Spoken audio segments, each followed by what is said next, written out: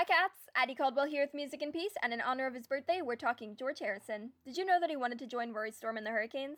See, if George recognized they were cool, so should you. Yes, well, before the Beatles, George had been trying to get into the Hurricanes. See, Rory almost had half the Beatles. With George on guitar, Ringo on drums, his own grand lineup, and none of Paul and John's fightings, the world could have been very different.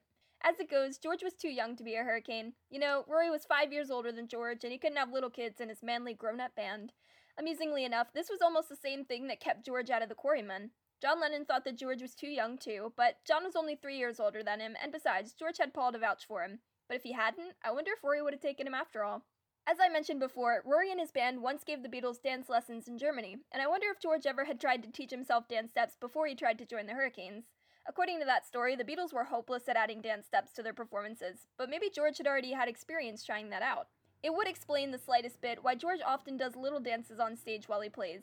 Maybe it was a habit he never kicked from his hope to be a Hurricane. Well, that's just one theory from an avid Hurricanette. What do you guys think? What if George had been a Hurricane? Hypotheticals are so much fun. Bye, cats!